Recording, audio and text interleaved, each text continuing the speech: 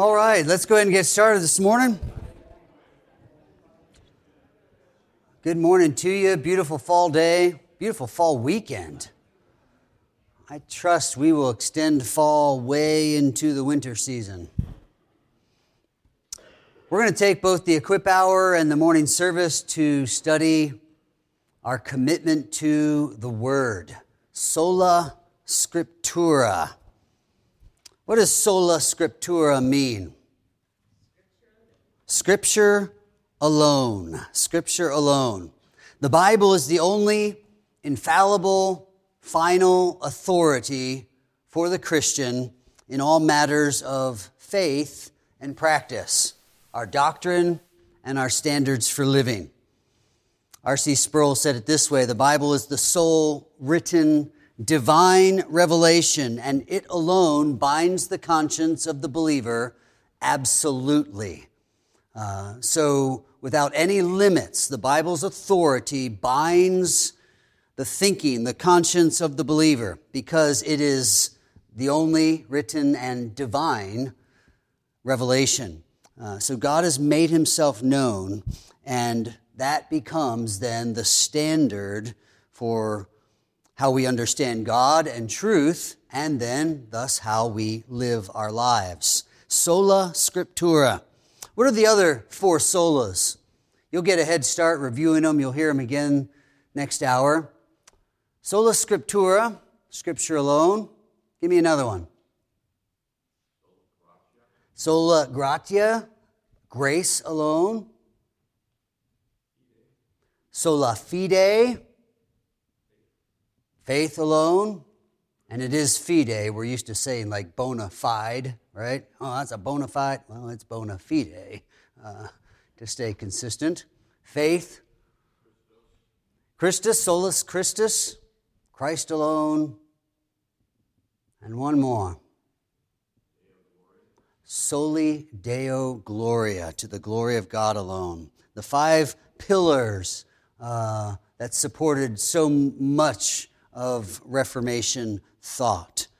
We want to consider Sola Scriptura and think through this morning the authority of God's Word in our lives, individually, our families, life of the church.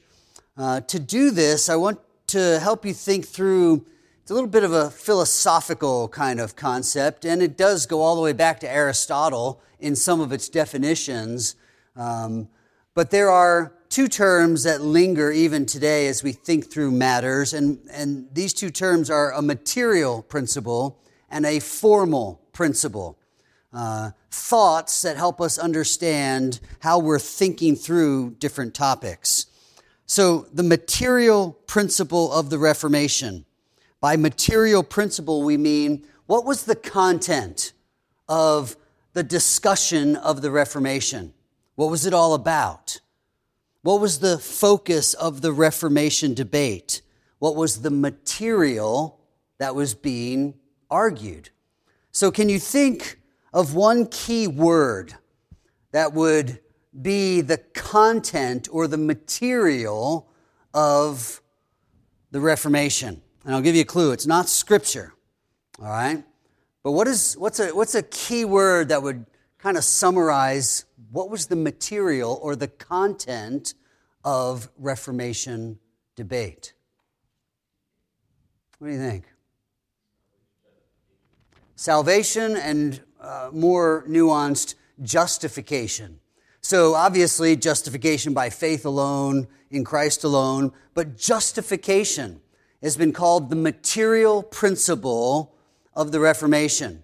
In other words, what was the content? What was the debate about? So that's the material principle. What are we actually talking about? But then we would say there is a formal principle.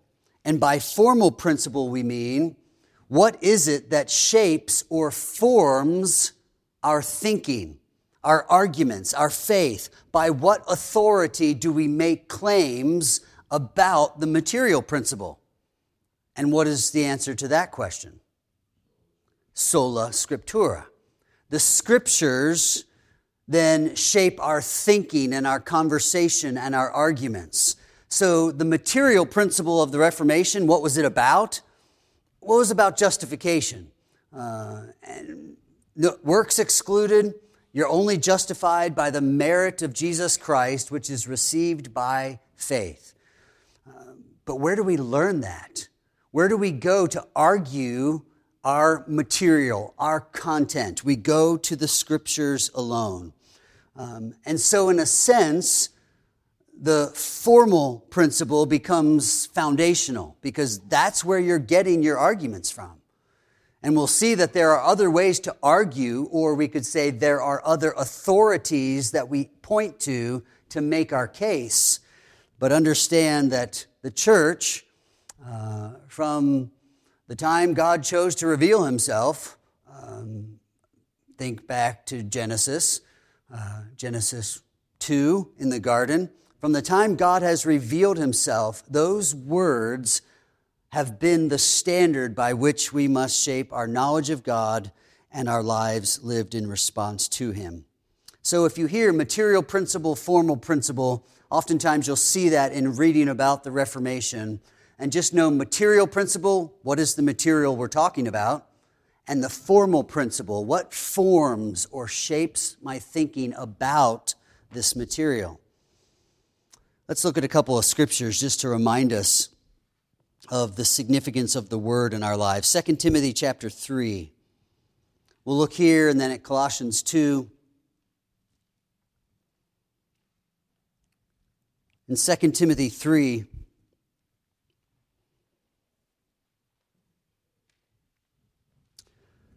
Paul writes to Timothy beginning in verse 14, "But as for you, continue in what you have learned and have firmly believed, knowing from whom you learned it, and how from childhood you have been acquainted with the sacred writings, which are able to make you wise for salvation through faith in Christ Jesus.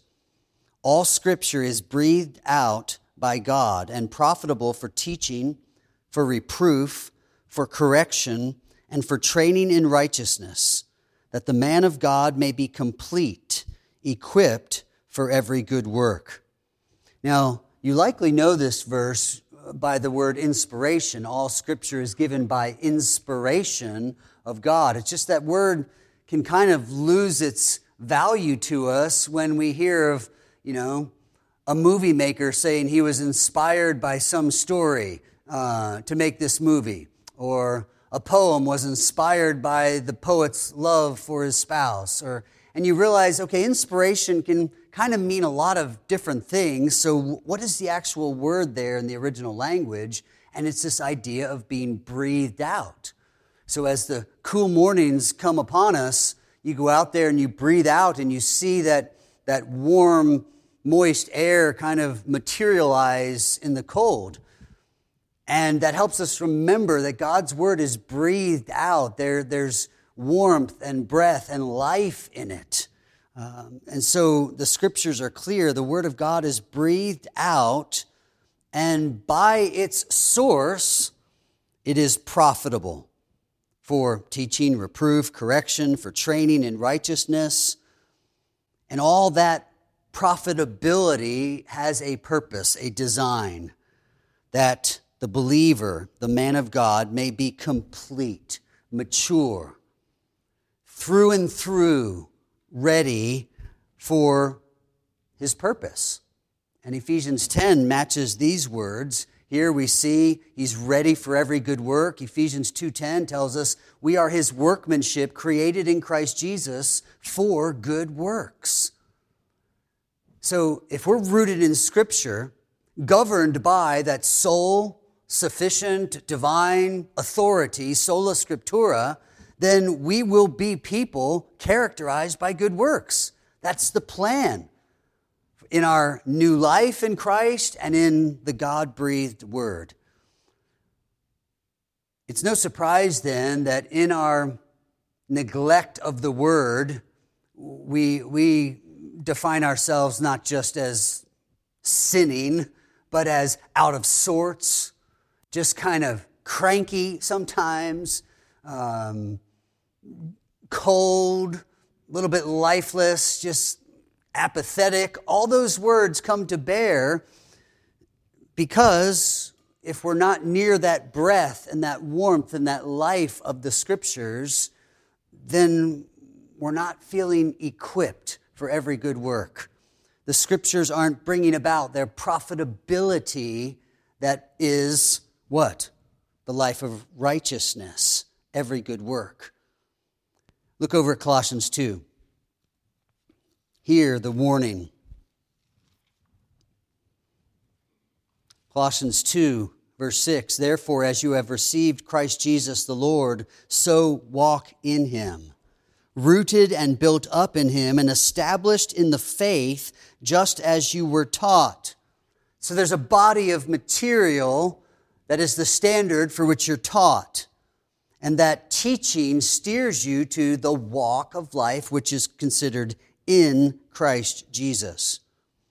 Verse 8, see to it that no one takes you captive by philosophy and empty deceit, according to human tradition, according to the elemental spirits of the world, and not according to Christ. Christ is the standard. He's the living word. And we have the written word that unfolds him to us. Therein is the standard. Don't listen to anything else that's clamoring for your attention, that's arguing for its purpose, its worldview. The elemental spirits of the world. Again, you might remember the old language, the rudiments of the world, the rudimentary building blocks. If you went to the nursery and found wooden blocks with letters A, B, C, D on them, you could stack them up or arrange them and make letters. Well, one letter in and of itself doesn't make a, motivational speech. But when you take all those rudimentary letters and arrange them into words and sentences and thoughts, now suddenly an Adolf Hitler can motivate, can stir a crowd. Why? Because he took the rudimentary building blocks and he shaped the world, at least the Third Reich, with words and the power of ideas. Here, Paul is warning us, don't even buy into the initial building blocks of the ideas of the world. Measure them according to Christ. He would tell us that in 2 Corinthians 10. Bring every thought captive to this strict obedience of Christ. That's the only way you're going to get it right in this world that's bombarding us with all the nonsense of the world. At first, it seems like nonsense. These people are insane. And then it's not too many years later where churches are adopting wholesale these ideas of the world. And it's because they ignored the warning. It's the rudimentary, basic building blocks that we just miss them because they're small and they seem insignificant or even just stupid to us. No one would ever believe that, but it works its way into our thinking. So beware. In Christ dwells the fullness of deity, and we have been filled in him, who is the head of all rule and authority. So this standard of Christ is our authority, not human tradition, not the ideas of the world, not any other elemental spirits, none of that philosophy, none of it. Abandon all other worldviews, all other claims of truth for the one standard, sola scriptura. Now, the problem is that replacing God's authority with some other authority is literally an age-old problem. So how far back in the Scriptures can we go to find God's authority replaced by some other authority? Go all the way back to Eden. In the perfection of the garden, God puts man and then creates woman out of him, and there they are in the garden. This should work out great. In chapter 3, as the story of the fall unfolds, we have God coming to walk in the garden in the cool of the day. Now, God is a spirit, so whatever that meant for their fellowship together, it seemed like the normal process. So life in the garden is good. Benevolent God, benevolent commands, benevolence abounding all around them and every provision they would need. Everything God had made, including man and woman in the garden and their roles and their work responsibilities, in chapter 1, verse at the end or at the beginning of chapter 2, God says was very good. And it seems like it'd be simple. Don't let anyone or anything take you captive, literally snatch you out of that goodness with philosophy or empty deceit, tradition, some other authority, some other worldview. Don't let anybody do that. And yet that's exactly what unfolds. Some kind of serpent accompanied with the devil's plan here comes into the garden and just suggests minor differences in what God had said. Rudimentary changes, really. Has God said, and he pretty much got it right, but he kind of twisted it a little bit, and they weren't careful. There wasn't the championed cause or theme of sola scriptura, only what God has told us. Instead, it was, okay, I kind of remember what God has said, but here, well, that sounds interesting too. Maybe there's some truth to this. Maybe if I did eat of the tree, I would have something I don't have now. And the thinking began to start grinding its way, but it wasn't in a positive direction. These gears that are moving now are beginning to dismantle sola scriptura. A singular, divine, absolute authority is now being compromised by the consideration of some other truth claim, replacing God's authority with another authority. Well, how do we do this today? Well, I was reading this week and I came across 3 categories of authority. One, the authority of tradition. The authority of tradition. In the Reformation fight, it was the traditions of the church and the teachings of the Pope. So, of course, Luther, when he posted his 95 Theses, we could argue that even was sparked by this idea of indulgences. So the Catholic Church taught that when you died, you'd go to purgatory for a time of punishment and kind of purification for your imperfections. But it was a limited time. It was finite. It just kind of depended how much punishment and purification you needed. Luther didn't see this in Scripture, so he took issue with this. Not only the teaching of purgatory, but the selling of indulgences, which meant you could pay money to the church and kind of reduce the time that your loved ones would spend in purgatory. Kind of like buying a Monopoly get-out-of-jail-free card concept, all right? See, the Catholic Church needed money. They were building all these elaborate buildings. Blame it on Michelangelo. He's the one that did the Sistine Chapel on Rome's dime, which they didn't even have. So they had to sell indulgences to pay for that piece of work.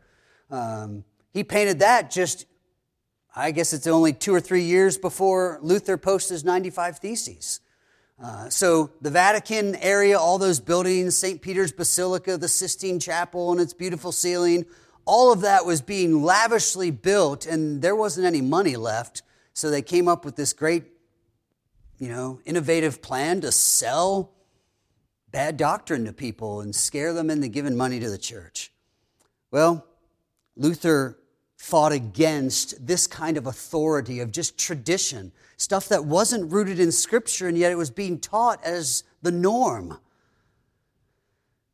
Well, we might look backward to Jesus' day even, and of course the Pharisees lived this same kind of convoluted religious experience of God's truth. They had the Old Testament Scriptures.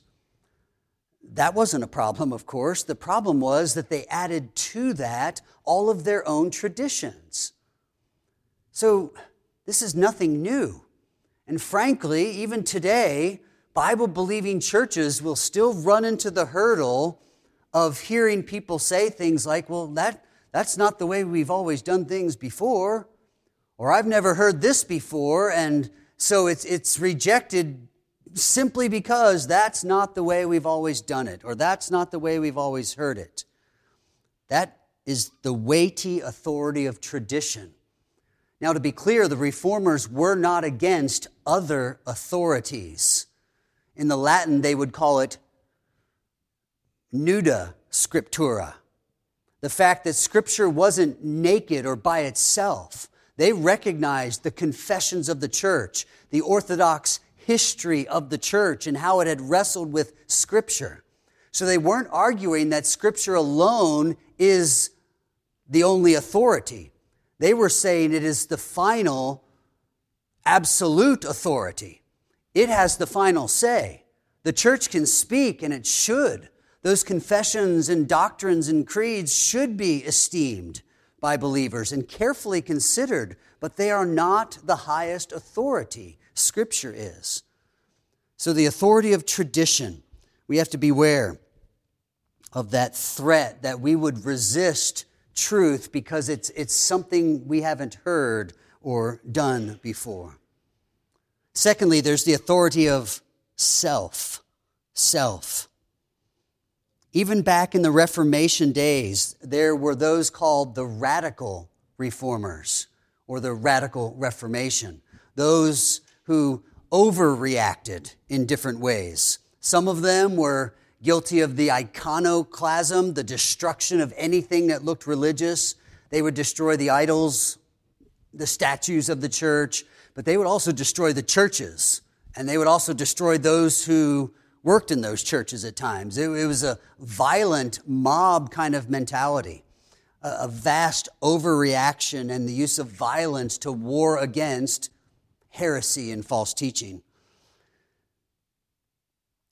Others, without the violence, though, rejected anything the church had ever said. They ignored church history, dismissed the creeds and confessions of the church, and took one absolute authority for their religious practice, and it was radical individualism. Whatever I think is true or right, generally in that era, as defined by something other than the Catholic Church. But they weren't looking to Scriptures. They were simply looking to live out what they felt would be the right response. If Rome got it wrong, I'll figure out how to get it right. One writer said the Reformers were not innovators. There was nothing innovative. There was nothing new. They didn't sit around and think up some new ideas. No, they just actually went back to the very old ideas.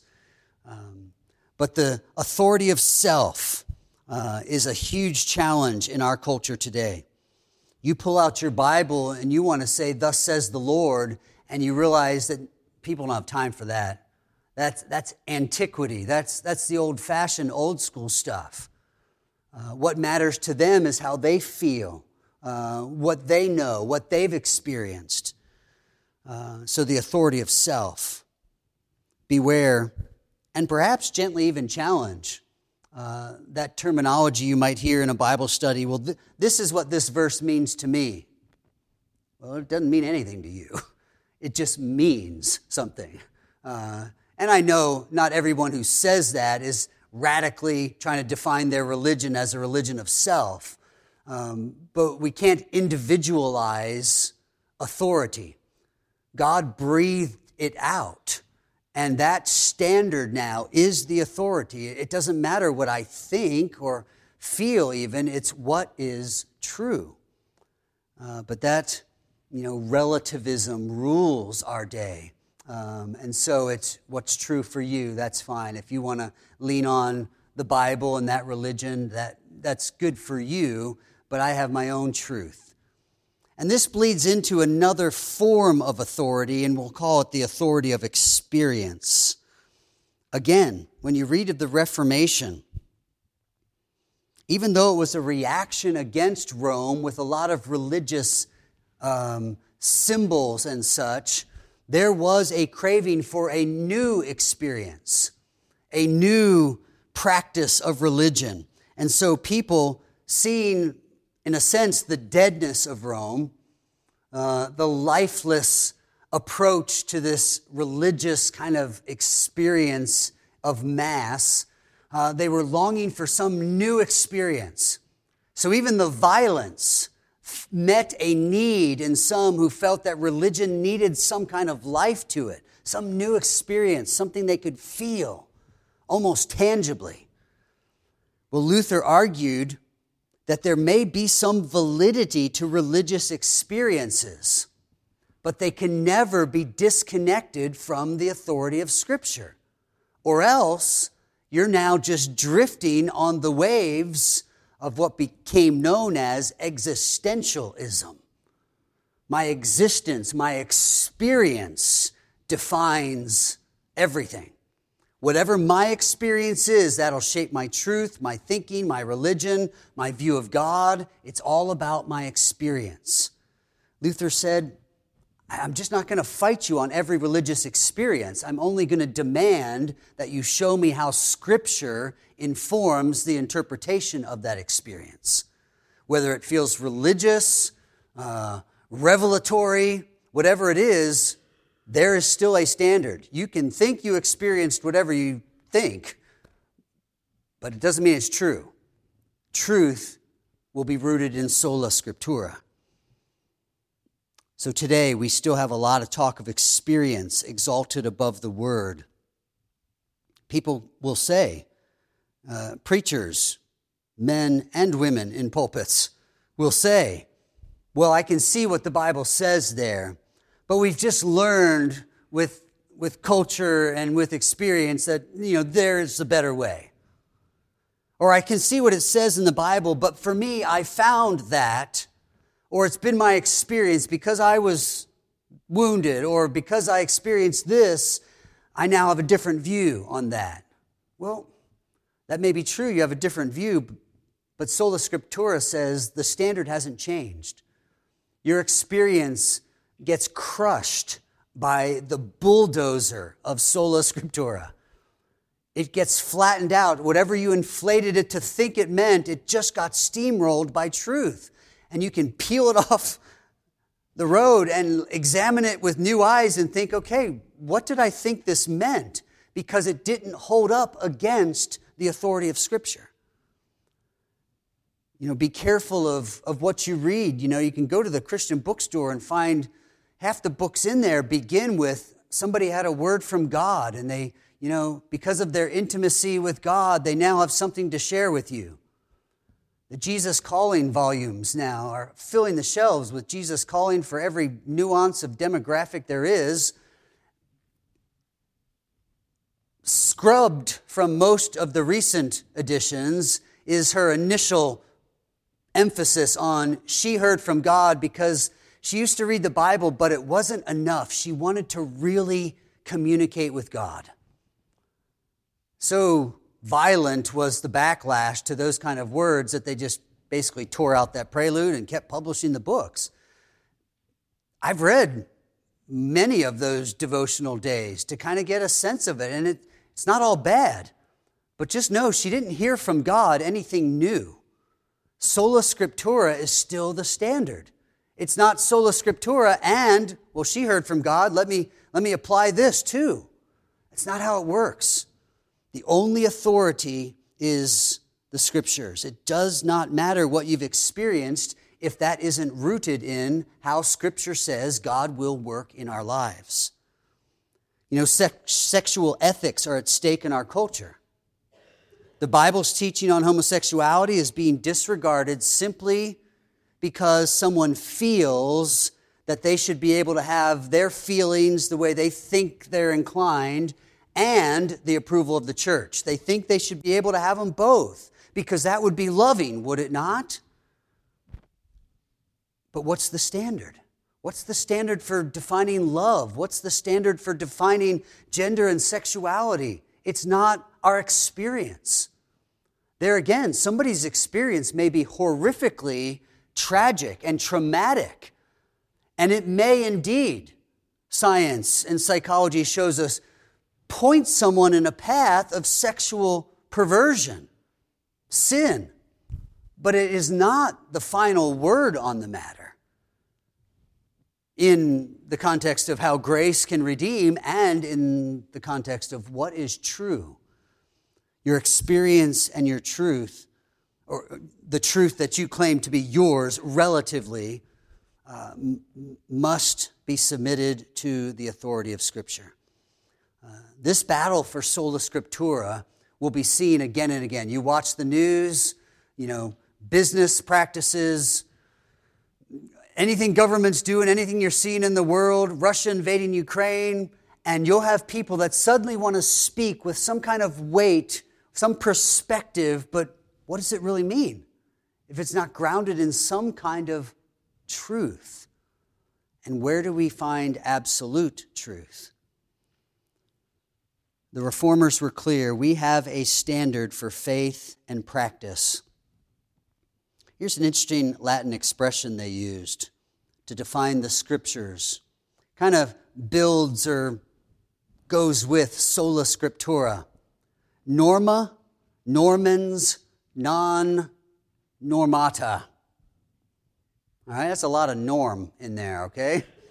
Norma, normans, non normata. The norm of norms that cannot be normed. This is what the Bible is. It is the norm. It is the standard of all standards, and it can never be calibrated. It can never be adjusted or tweaked. Like, that's a little old, or that's off. That doesn't apply anymore. No, it cannot be normed by any other influence or force or truth claim. So spout that off next time you're, at the water cooler in the workplace and hear some crazy idea, right? Norma, normans, non normata. And they'd think, I don't know, it sounded like Allah Akbar or something. I don't know what he's about to do, but no, the Bible is the norm of all norms, the standard of all standards that cannot be standardized, all right? It is the compass of all compasses that can't be recalibrated or adjusted. It is always right and true for us. So now I want you to think on a couple of ideas on how sola scriptura becomes practical even in the weekly gathering of the local church. So what are some ways that sola scriptura and this kind of battle cry of the Reformation becomes practical, or should become practical, in a weekly gathering of the local church? What do you think?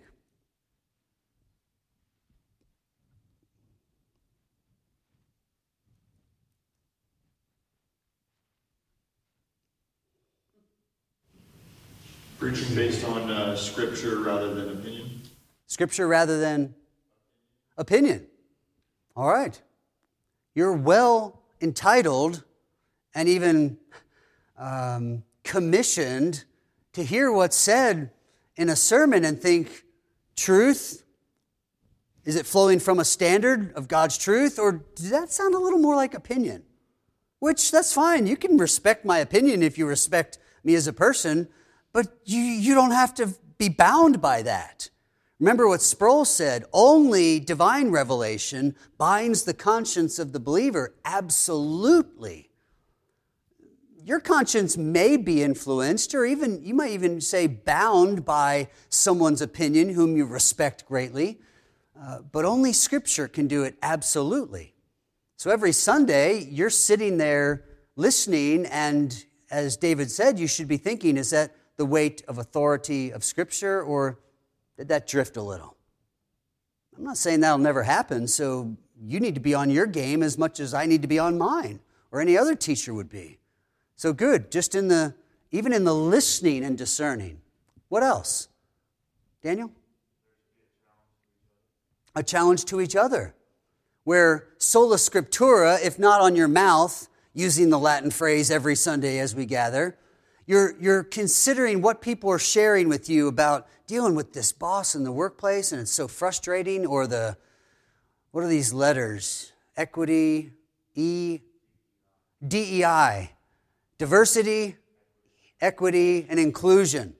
It's frustrating some of you as you hammer this out in the workplace and you're trying to be salt and light, trying to stand for truth, trying to understand these people are lost. They don't have a compass, so you're trying to be loving and compassionate, but you realize, it's a spiritual battle. Well, remember, when somebody's sharing all that, what does the Bible say? How does Scripture help them think that through?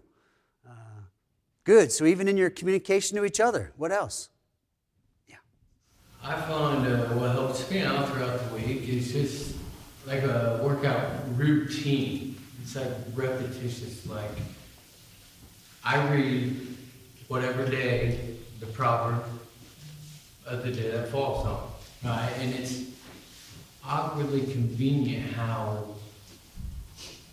that proverb specifically on that day applies conveniently in my life. And then follow up with the 3 random songs, and somehow, some way, the rest of the day goes awesome. So this regular workout in the Word, a regular diet of the Word, Colossians 3, let that Word of Christ dwell in you richly, so you're filled, your tank is full, and now when you engage with others, it spills out, and that truth is there. The encouragement of the Psalms, wisdom of the Proverbs, the looking back on the history of how God has dealt with His people, His faithfulness, all these things instructing us in our daily living. The preaching of the Word, the reading of Scripture in services. Years ago, we were convicted of very little Scripture other than the sermon text and realized there should be more Scripture. That should be a standard. That was part of the awakening of the Reformation. Let God's Word do its work. When asked how this whole Reformation blew up, Luther said, "I did nothing. While I slept and drank Wittenberg beer, the Word did everything." We know Luther was a bombastic character who did a lot, but his point was that there was no human effort that could bring about this kind of worldwide change. That was the authority of the Word. And when the church kind of got out of the way, or at least the pure church, and let the Word speak, that authority was found to be wise and benevolent and powerful and life-giving. So we let the Word loose. In our own conversations, in the corporate gathering of the church, in our weekly study of the Word, let its authority have its reign. There's 2 other principles I want us to talk about. Have you heard of the regulative principle of worship and the normative principle? You say, oh man, I was just trying to get material principle and formal principle, and now you're adding regulative and normative. Regulative principle of worship. What does that mean? Somebody want to take a stab at it? Something's regulated in worship. Yeah, Roy? Find the basis for what you do as part of your service in something of Scripture. Right, so you have to have a scriptural mandate or at least really obvious example or demonstration in order to implement that in worship. Or to say it the other way, the regulative principle forbids anything in worship that is not commanded or exemplified in Scripture. So, whatever you're going to do in corporate worship, we're saying Scripture is the authority, so it has to tell us, do this in worship. And there we would find things like singing or preaching, praying, confessing sin. A lot of those elements that would be in churches, they would say that's based on the regulative principle. We do this because it is clearly regulated, mandated by Scripture. Now, obviously, there's debate on different things there, like can you use musical instruments? A lot of folks that would be strict adherents to a regulative principle would say that, especially in the New Testament, there's no clear mandate to use instruments, and so they don't. Uniquely, oftentimes, those people sing only the Psalms And maybe they just don't sing the ones with cymbals and drums and horns and harps, but somehow they would argue the New Testament doesn't clearly mention instruments, and so they don't use them. Those kind of debates rage. But the regulative principle forbids anything not commanded by Scripture. What about the normative principle then? How would we articulate kind of the other principle here that's at work? Still under sola scriptura. This is still the crowd of people that want the Bible to be the authority for how we go about functioning in the church. One of them, regulative principle, if the Bible mandates it, we can do it. What's kind of the opposite of that? You think? If it's not forbidden in Scripture explicitly, that it's, at least under the principles of Scripture, it's deemed acceptable. Right. So it's allowed if it's not strictly forbidden by Scripture. And strictly meaning specifically. And so should the local church use PowerPoint slides for singing or for the sermon outline? Some would say absolutely not, because they camp out permanently on the regulative principle, and the Bible never commands using Microsoft tools in the worship of the church, right? Drama, special music. There's a lot of things that you could put in there that churches might say, I don't know if that has a place. Well, what makes them kind of think that way, or how do they argue? Well, without even knowing it, they're probably thinking regulative principle or normative principle, both of them helping us understand that sola scriptura really does come into play in the weekly gathering of the church. Without churches all over our city realizing it, they're practicing these principles in one way or another. They might not have the labels, and you don't need to remember them either. But just know that sola scriptura means the Bible has authority. And as it's by the church always kind of been defined, that's in all matters of faith and practice. Our faith, the body of doctrine, and our practice, how we go about living in the church and at home, our individual lives. God has spoken, and those words should mean something to us. That's the essence of sola scriptura. What does the Bible say? And now I have a choice to make. Will I obey it or not? It's the same choice that was in the garden, same choice of God's people in the Old Testament. How long will you halt between two opinions? The prophet asked. Joshua, choose you this day whom you will serve. You know what God wants. Are you going to do it or not? Jesus lays out that gauntlet as well. He who has ears to hear, let him hear. The scriptures of the New Testament letters unfold all these warnings. Will you hear the authority of Scripture, or will the traditions and philosophies of the world creep in? Revelation concludes with, here's the authority of God's Word. Don't add anything to it or take away from it, because this is the final authority on the matter. What does the Bible say? Heavenly Father, help us to answer that question, to know from your word what you have said, and then to surrender our lives to it, knowing that your word will guide us down the path of life and joy, the life of righteousness, which is ours by faith in Jesus Christ. Thank you for your word to us. Thank you for not leaving us without direction. Thank you for revealing to us these things that are for our good and for the good of our children, Deuteronomy tells us. Make us faithful students of the word, lovers of the word, and doers of the word, we pray in Jesus' name. Amen.